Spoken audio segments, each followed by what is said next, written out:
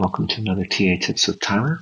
Before we get started on today's main topic, I just wanted to spend some time to quickly remind you all that Johns Hopkins University is going to be speaking with TA students this coming Saturday at 9 a.m.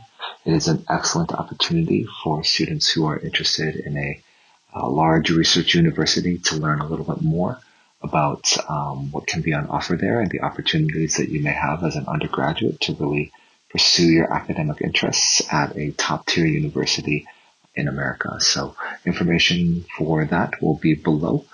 And so if you're interested, please sign up. In addition, in a couple weeks, I will also be hosting an info session kind of as we get ready back for the start of school.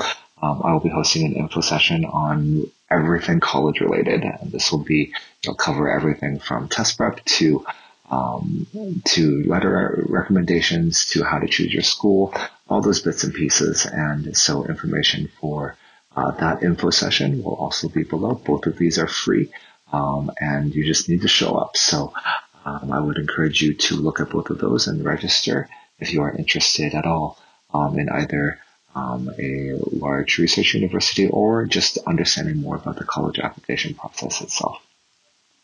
So today, as we head back into the start of the school year, I wanted to give a quick tip as to how to be thinking about the beginning of the school year. Right? Hopefully most of you have spent the summer preparing for your classes, especially if there are classes that are going to be difficult, that you know are going to be difficult, APs, IBs, that you spent a little bit of the summer preparing for those.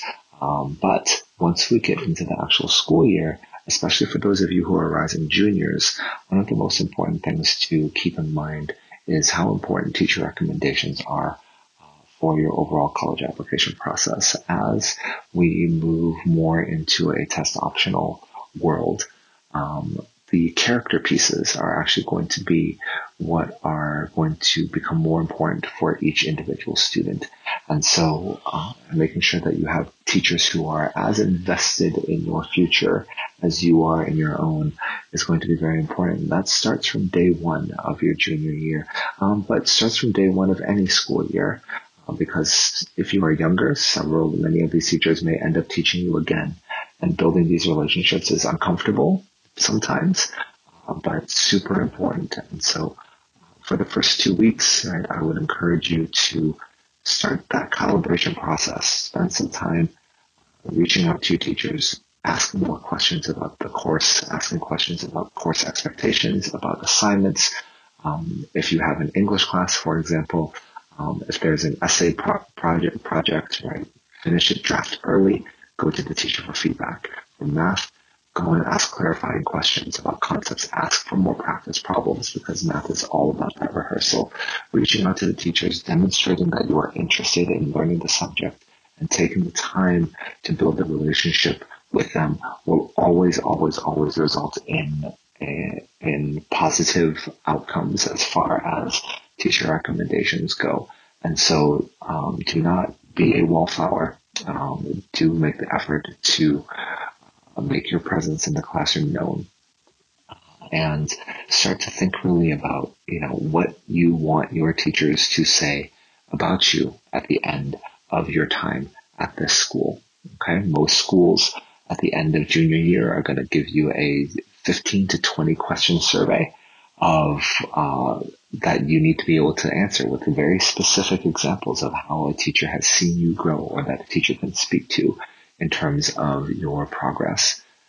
Keep that in mind. If you're able to get access to a copy of those, right, please do so and look at that and think about, okay, I need to be able to answer all of these questions in a way that the teacher will agree.